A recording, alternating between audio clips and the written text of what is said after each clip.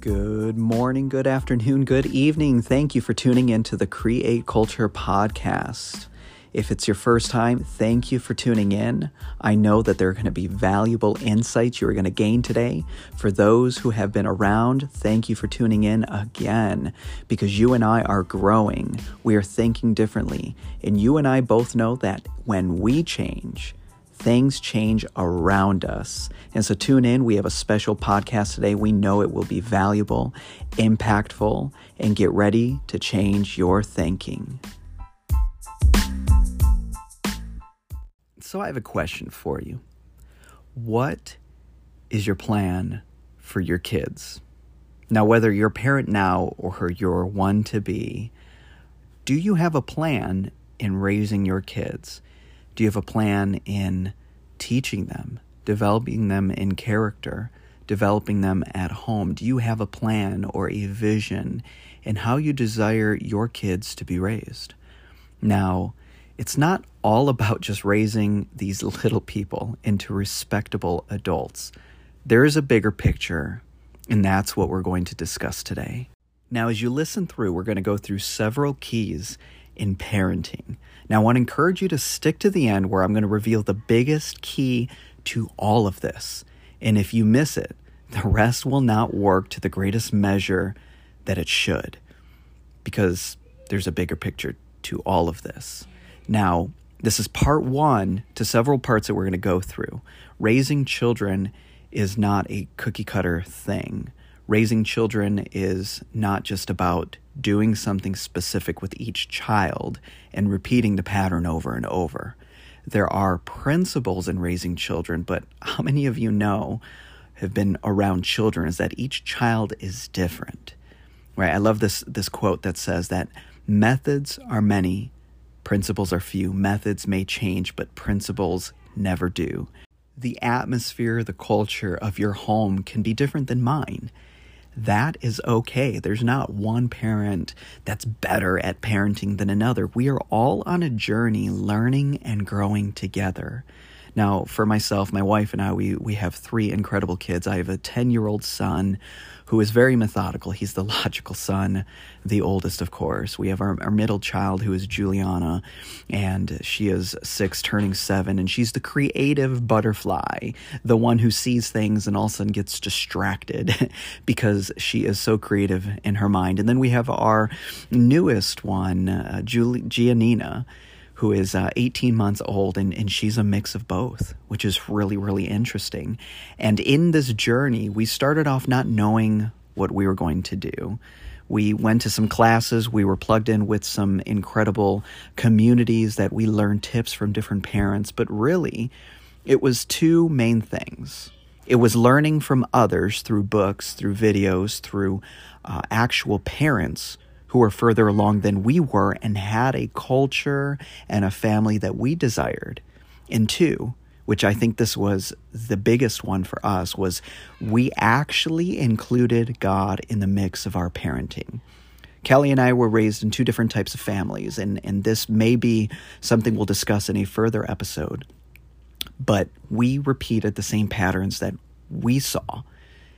And how many of you know that we tell our children, or we tell others sometimes, don't do what I do, but do what I say? And how true is this, that often what is repeated and emulated is what is seen, not what is heard. So most of what we learn and most of the patterns that we receive and that we give off are going to be what we have seen. And now as you're listening to this, you're probably hearing my littlest yelling for me in the background. How many of us know that there are things that need to get done during the day, and our children desire our attention? So it's okay to have boundaries, and that'll be on another episode. But boundaries are good as long as they are feeling connected to you and they understand that they are being loved. And so as we started off asking if you had a plan, here's the reason why. If you fail to plan, you plan to fail. And I don't mean writing down everything and sticking to it, and if you divert, you get stressed out about it. I'm talking about actually envisioning your children. What is the culture of your home? What are the values that you want to raise them on? And what is the purpose of raising your children? If it's responsible of adults, then just continue to control them. Teach them the right principles, and that's it. Help them to be responsible. But if it's to fulfill a purpose, if it's to fulfill their destiny, the plans that God has placed in them, and the gifts and the callings for them to be nurtured and to grow, then we need to be intentional as parents in raising our children and along the way adjusting as we raise our children. Now, the good news, there are many great resources on parenting. And as I was talking about, the first and foremost being God. God is the Father. There is so much in His Word that teaches us about parenting and how to raise our children. It reveals the heart of God towards us as His children, right? In the Bible, there's a lot about God being a father and us, His children. And His pattern is excellent, and it is worth our time to learn from. And when we include Him and we acknowledge Him, He will teach us, leading us to resources, showing us where in the Word and what to do and how to treat our children. And so let's dive in. Here are a few keys to parenting powerful and effective children. The first key is this: to focus on teaching our children to think over controlling their behavior. Let me say that again, that our focus would be to teach them to think for themselves over controlling their behavior. Now, there are going to be situations where we're going to want to control their behavior. This is natural. We're in a rush. We're in a hurry. We need things to get done now. But sometimes it is better that we pause and we help them to think through a situation instead of just controlling their behavior and telling them what to do. Because when they're old enough, if we continue to control their behavior, they may break free from it and they're going to attempt things that we never wanted them to do because they were under that type of control. Now, as a homeschooling parent, my wife and I now, she's mostly the homeschool parent. Let's just put it out on the table. Okay, I do the math, I do the gym teacher type of thing, and I'm the field trip leader, okay? Proud of it.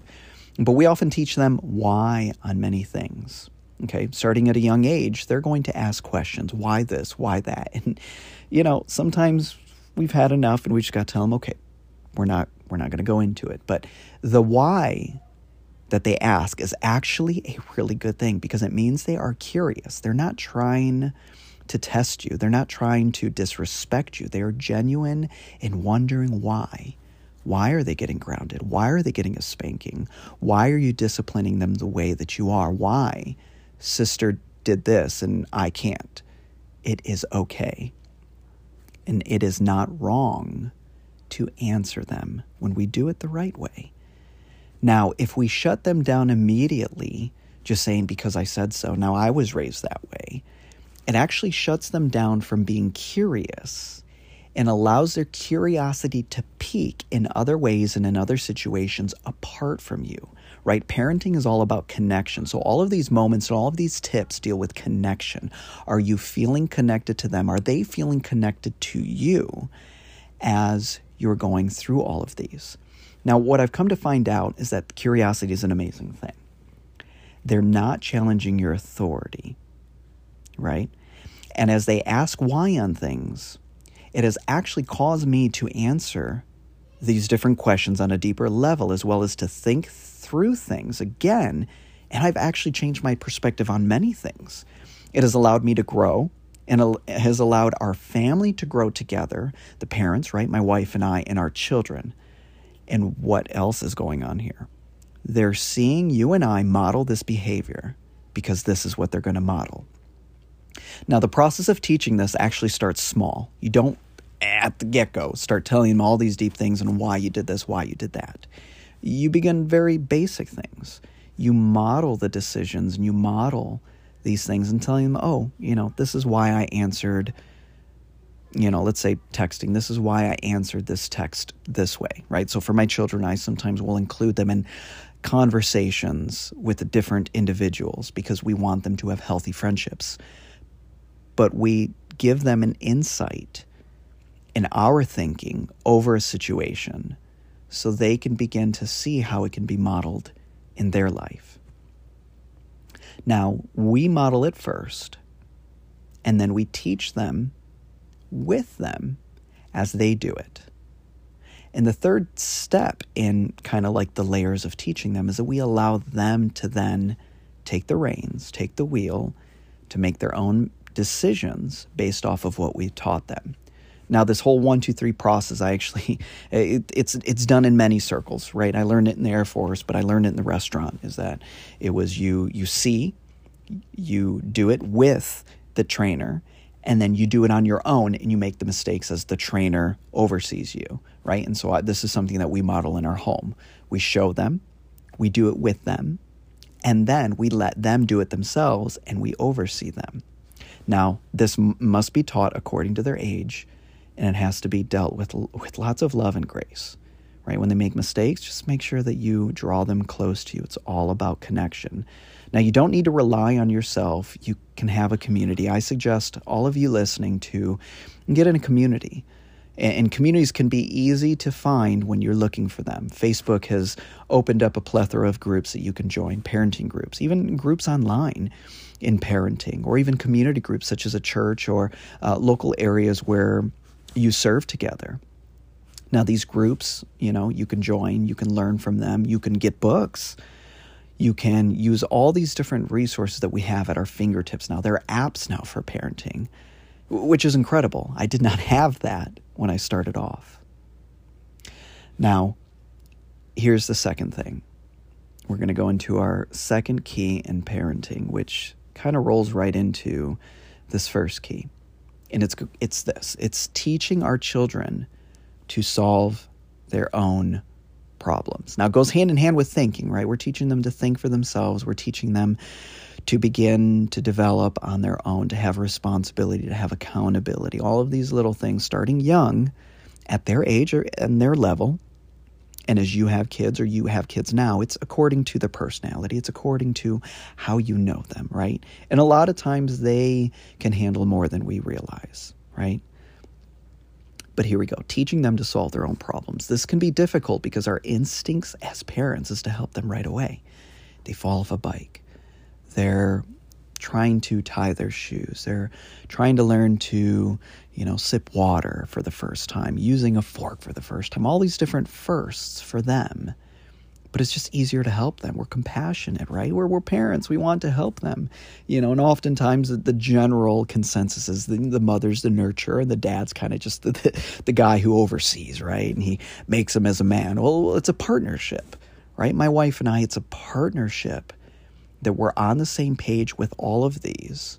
And as we partner, it's like our gifts, the compassion, the level of insight that I get and that I give, right? It coincides with these different tips to develop our children.